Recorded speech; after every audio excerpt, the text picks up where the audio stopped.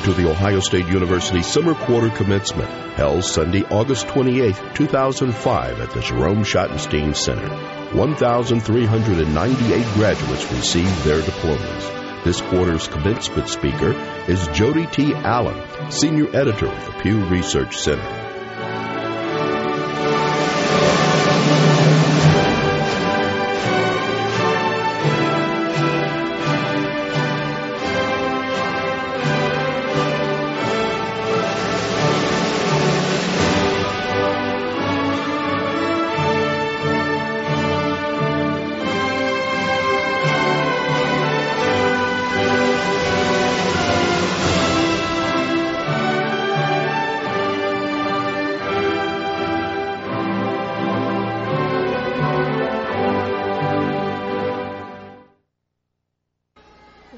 Ladies and gentlemen, it is my pleasure to welcome you to the 373rd commencement of The Ohio State University. I'm honored to preside at this important ceremony as the university bestows its academic degrees on today's graduates. At each commencement, we invite a noteworthy individual to speak to our graduating class. Jodie T. Allen is Senior Editor at the Pew Research Center, a subsidiary of the Pew Charitable Trusts, a Philadelphia-based public charity. The Research Center is a nonpartisan fact tank that provides information on issues, attitudes, and trends shaping America and the world.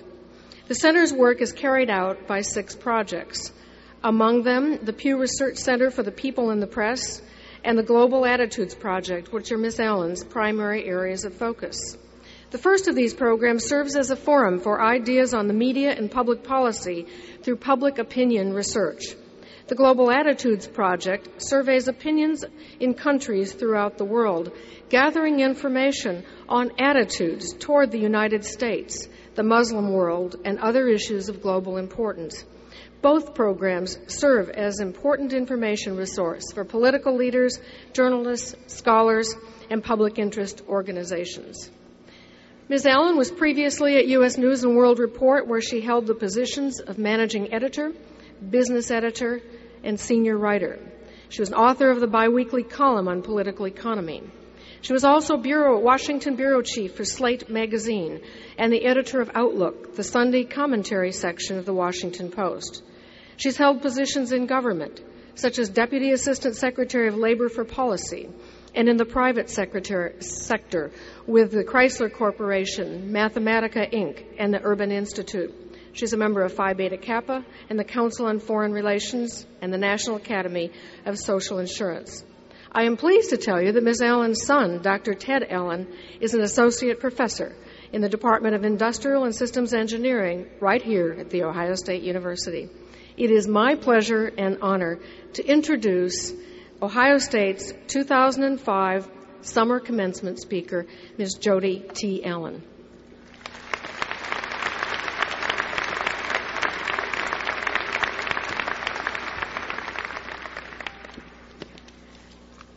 President Holbrook, Provost Snyder, Chairman Slane, members of the Board of Trustees, faculty, honorees, friends, parents, and especially graduates.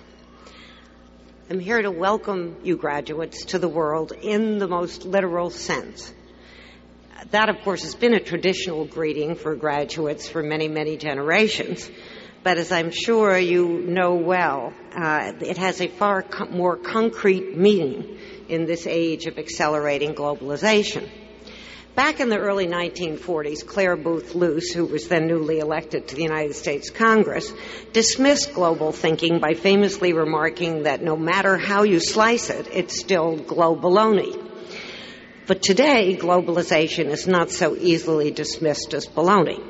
Like it or not, and there is much to like about it, globalization is now part of our everyday lives in ways that are both obvious and subtle. So what does that mean for all of you? Will you soon be struggling to compete with those 3 billion new capitalists about whom Clyde Prestowitz warns in his latest book? Is the world truly flat, as New York Times columnist Tom Friedman argues, flat in terms of comparative advantage? Well, maybe so in the long run.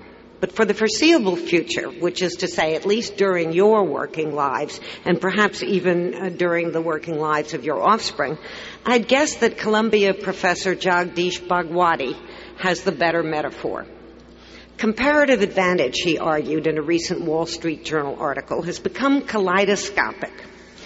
One moment you're working for a company with a firm hold on some market segment, and then a barely perceptible tremor shakes up the whole picture, leaving your company scrambling to adjust and you to find a suitable niche in the altered landscape.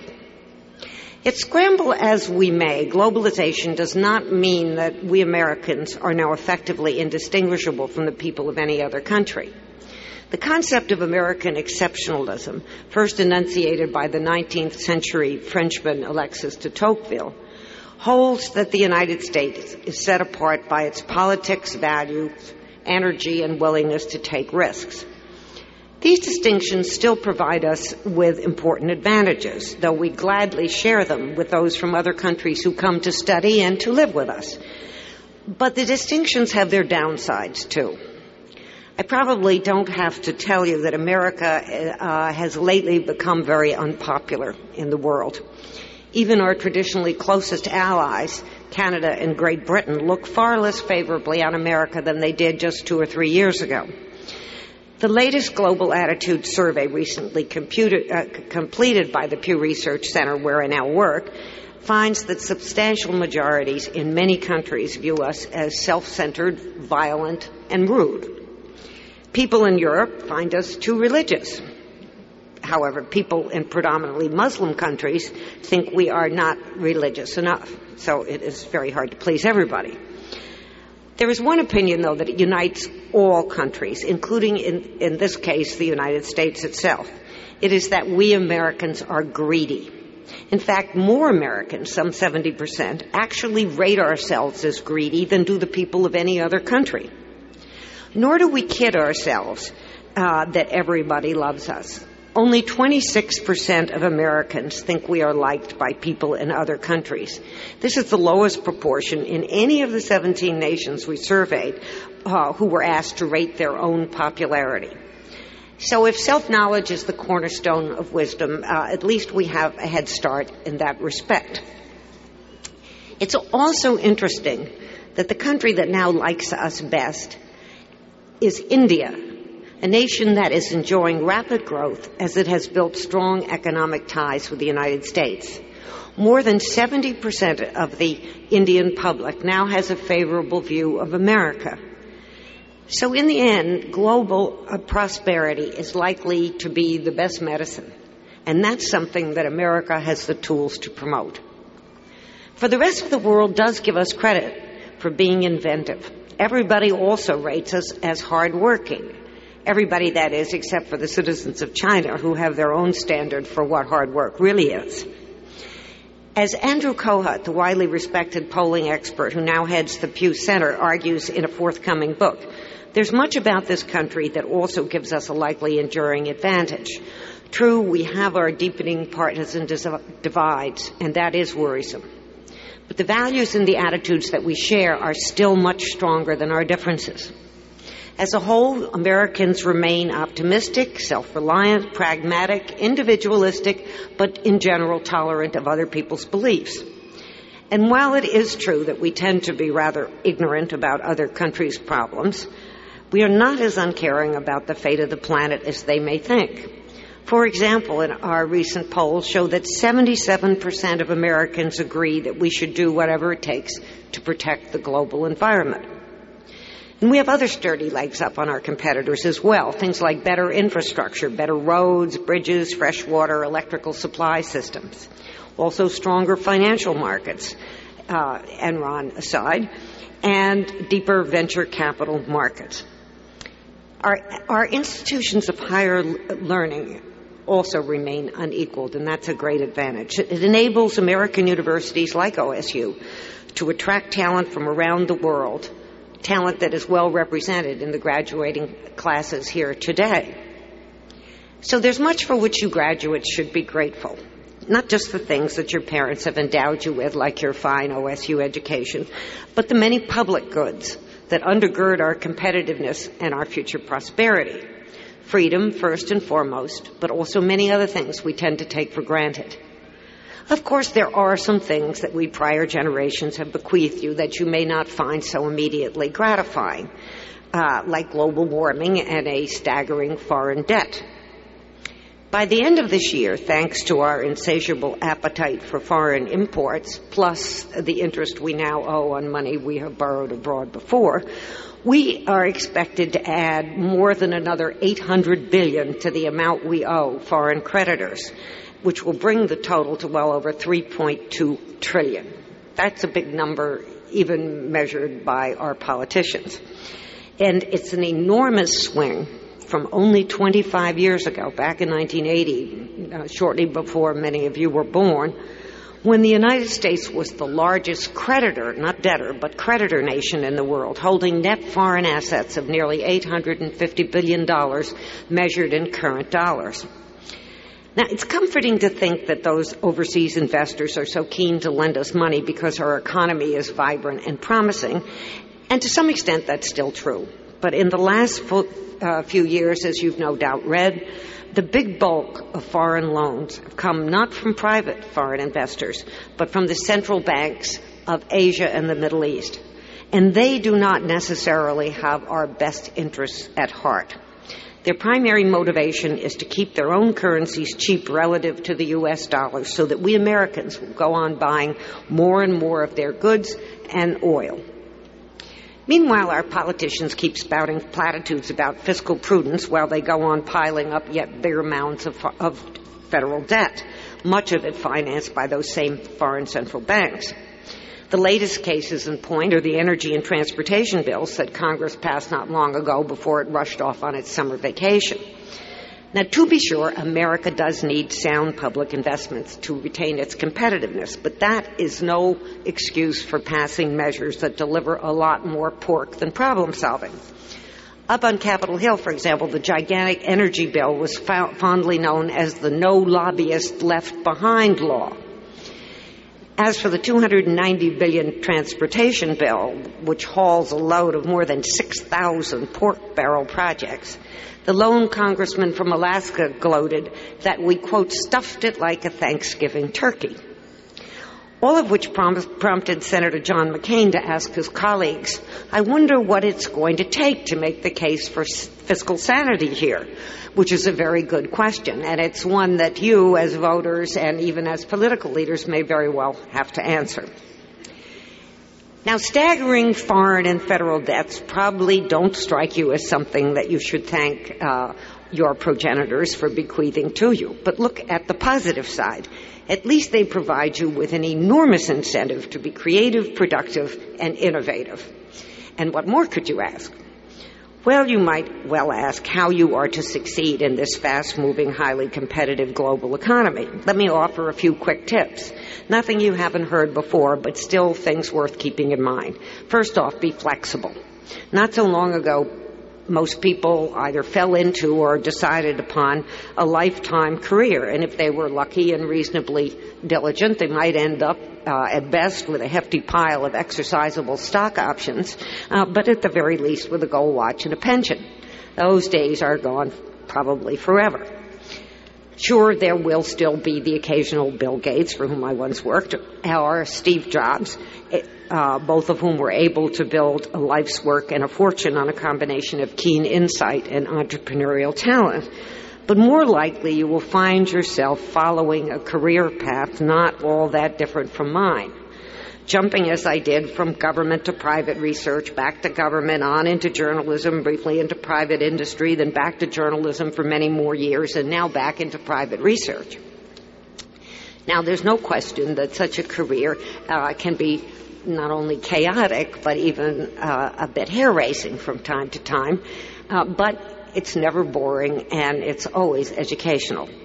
And as the global kaleidoscope keeps shifting, you will probably need to shift with it. And that is likely to mean more than one, perhaps many more than one employer. And that will require the rapid acquisition of new skills, which leads to my second admonition: keep learning. Yes, you'll want to keep tuned for the next opportunity and to stifle your fears of the unknown. And each new job and promotion will likely require new skills and knowledge. You will, however, find it a lot easier to master those skills and knowledge if you keep exercising and deepening your core competencies.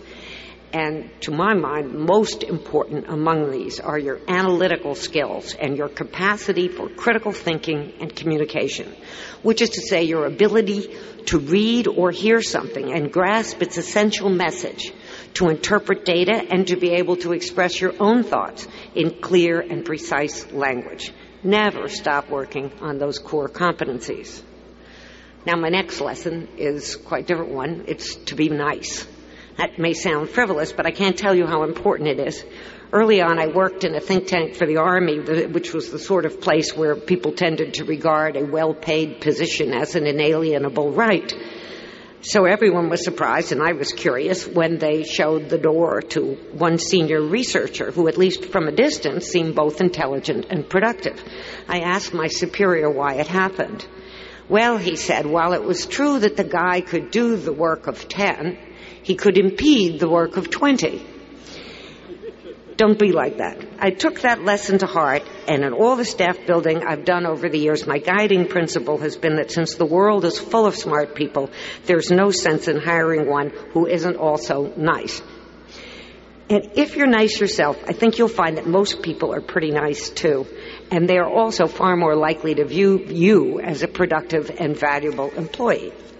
Being nice, though, doesn't mean that there won't be times when you don't have to be wary, which is my fourth piece of advice. Don't let the prospects of quick riches make you gullible. Steer clear of the enthusiast who claims to have a lockhold on the proverbial next big thing but lacks a well-conceived business plan. On the other hand, and by now you have come to realize that every commandment comes with a caveat, don't be so risk-averse that you miss out on opportunities where sober analysis indicates the potential reward truly justifies the gamble. Another lesson, don't be afraid to get your hands dirty. My one-time boss, Lee Iacocca, used to say, who was then Chrysler's chairman, used to say that ideas grow up around the assembly line. So whether you are a lab scientist, an advertising executive, an accountant, a teacher, or whatever, you will do a much more creative job if you stay in touch with messy reality. Which brings me to my fifth and penultimate lesson. Be alert. As my tennis-playing father used to say, keep your eye on the ball. It may bounce in a direction you didn't expect. In his famous poem, The Passing of Arthur, Alfred Lord Tennyson cautioned that the old order changeth, yielding place to new, and God fulfills himself in many ways, lest one good custom should corrupt the world. What Tennyson meant by this is that while core principles, your fundamental moral and religious beliefs, may remain constant, facts on the ground can give new meaning to their application. What was once the right and proper thing to do may now turn out to have consequences that contradict in practice those very principles of justice, fair play, and obligation. And one of the best ways to make sure that your understanding of the facts and their implications hasn't grown moldy is to be a good listener. Take in more than you talk. Actions really do speak louder than words. And on that note, I will stop talking and let you get on with the world. There's lots of opportunity out there to do well while doing good, so get out there and do it. Thank you, and go Bucks!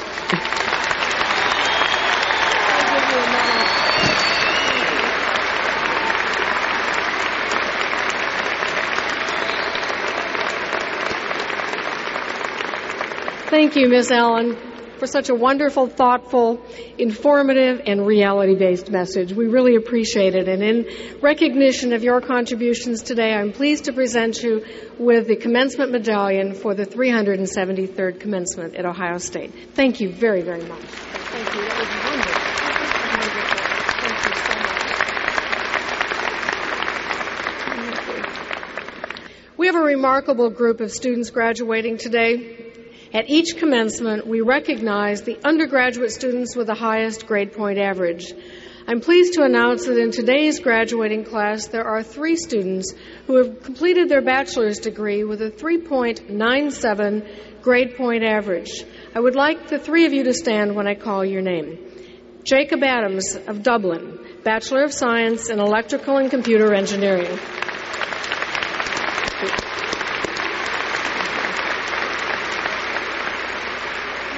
Scott Cronin of Green, Bachelor of Arts in Chemistry.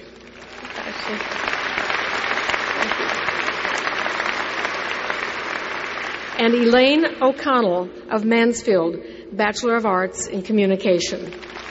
Congratulations to all of you.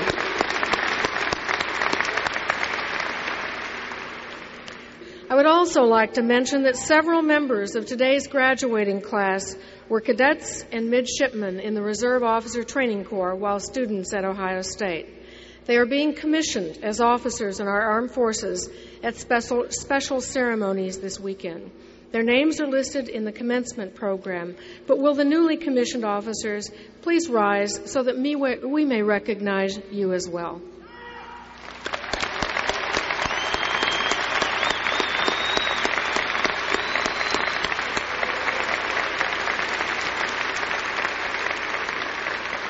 Thank you very much. In introducing Jodie Allen, I indicated that the Pew Research Center provides information on the issues, attitudes, and trends shaping America in the world. It occurred to me that there is another source that portrays issues, attitudes, and trends of our society, and that's reality television. You've just heard Archie Griffin say something about reality television. But I hadn't realized the enormous proliferation of reality TV beyond the better-known programs of Fear Factor, The Apprentice, The Survivor, American Idol, and Archie mentioned Supreme or Extreme Makeover, until I checked the web and discovered that there are at least 300 reality shows. And you can submit your own ideas for new ones and even audition online. It's hard to believe that there are any topics that haven't been covered when you scan the A to Z listings and see that as a contestant, you can participate in an amazing race, trained to be a fighter, pilot, a boxer, can be totally made over, voted as the best singer, fashion designer, dancer, the best looking, the most appealing. You can compete in weight loss, manage a city, become a law partner, be exposed publicly for how badly you raise your children. And you can swap wives, bosses, embrace fear, and survive under extreme circumstances, and those are only a few. I first began to focus on this theme for my remarks with the idea that the drama and excitement of trickery and humiliation, as you see portrayed on television, is not the way we live. It is not reality. And in fact, it expresses too many of the negative aspects of our interpersonal relations, through experiences that are designed to expose our deficiencies, confuse, shock, exploit, personally attack, and humiliate. Or as the Columbus Dispatch stated in an article just this past week, humiliate to the max before you are finally cut down by a single catchphrase that tells you you have lost, are no longer on the list, you are fired, or you're banished. You and I both know that most of what we see on reality television, if taken at face value, is not the real world. An edited reality show simplifies the complex world in which we live, focusing only on one specific element. But as I read more about reality shows, I began to see the positive aspects of these shows and to realize that while TV reality settings are not the environment we are living in, there are elements in them that are reminiscent of your lives at Ohio State. But a single television season could never capture what each of you has done over the past 4 or more years you have been here.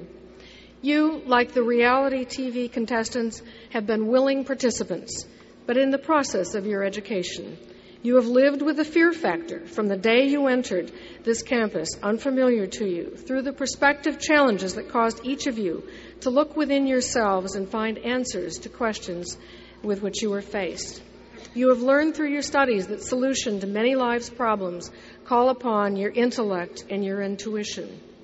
You've learned as an apprentice from world-class faculty who are pushing the boundaries of their fields, who have engaged you in a dynamic exchange of ideas, taught you new ways of thinking, involved you in their research, and shared with you the desire for knowledge.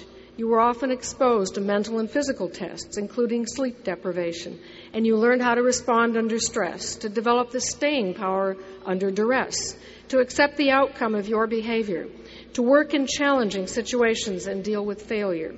But the people that you have worked with in this university and learned from here have engaged you very differently than those on reality television.